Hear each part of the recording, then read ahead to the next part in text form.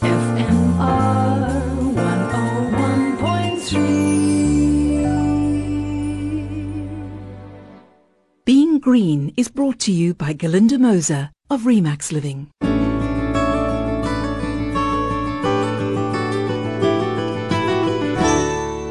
Hello and welcome to Being Green. We say elephants never forget. Well, recent research by my guest on the show today seems to suggest that this might in actual fact be true, at least in terms of members of their herd, some humans, and the road that they have travelled. She's Dr. Katharina van Durkheim, who's leader of Wildlife Free to Roam, which is a research program at Stellenbosch University. Katharina, I was fascinated by your research, but it seems that this memory, if you like, is in some way linked to the way that elephants communicate and their sense of smell. Yes, we don't know much about the olfactory sense in elephants, how that is linked to memory.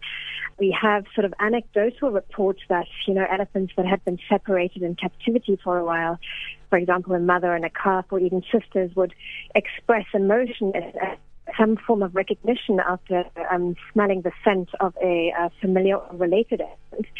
So that sort of led us to the question of, how do elephants recognize each other and family members? And we started looking at that by actually looking at how well they could smell.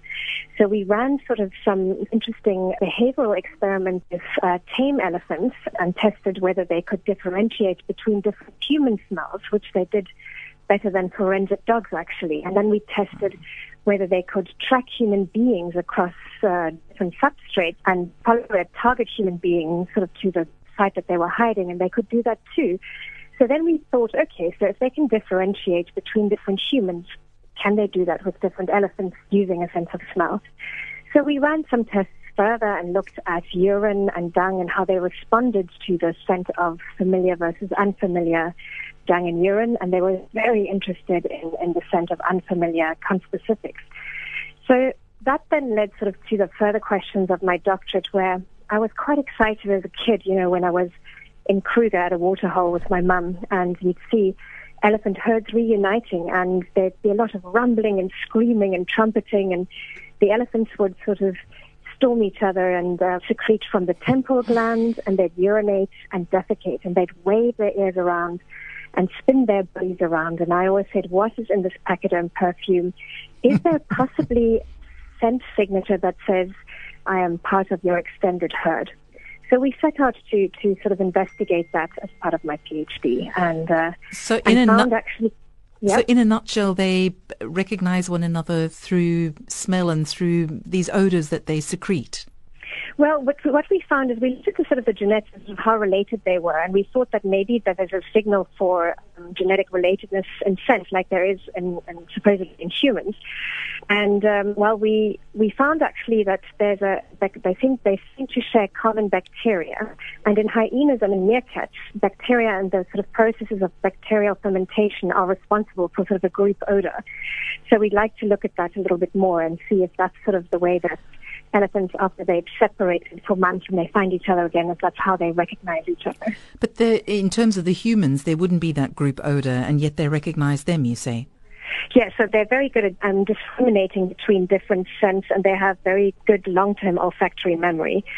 And one of the things, when I was working in the field and looking at these elephant pathways that elephants use, and the fact that they deposit urine and dung on these pathways, sort of olfactory messages to kin to say, this is who I am, this is where I am, and I'm looking for a mate currently.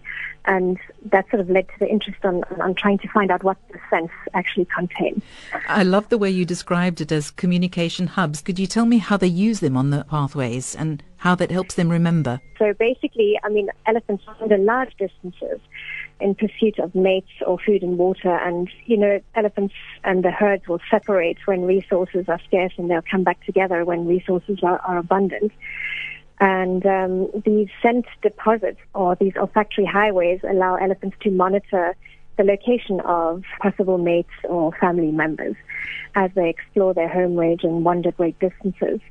And one of the things that we're doing at Wildlife Free to Roam, for example, is that we're running out of Stellenbosch, is to look at elephant connectivity and pathways and connecting sort of national parks with each other. And the question there also is, how does one encourage sort of elephants to move out of areas where there might not have possibly been elephant movement out of areas for a long time, and whether one could use scent to manipulate elephants to explore novel areas that they hadn't been to before.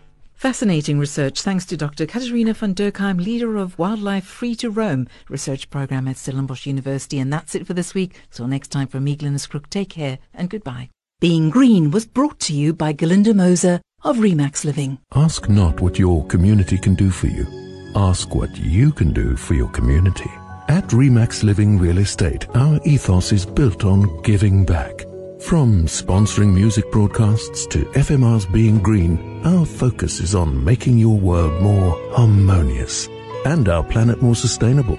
So when it comes to choosing a real estate partner, don't go for anything less than people who are maximum givers. Galinda Moser from Remax Living Real Estate. FMR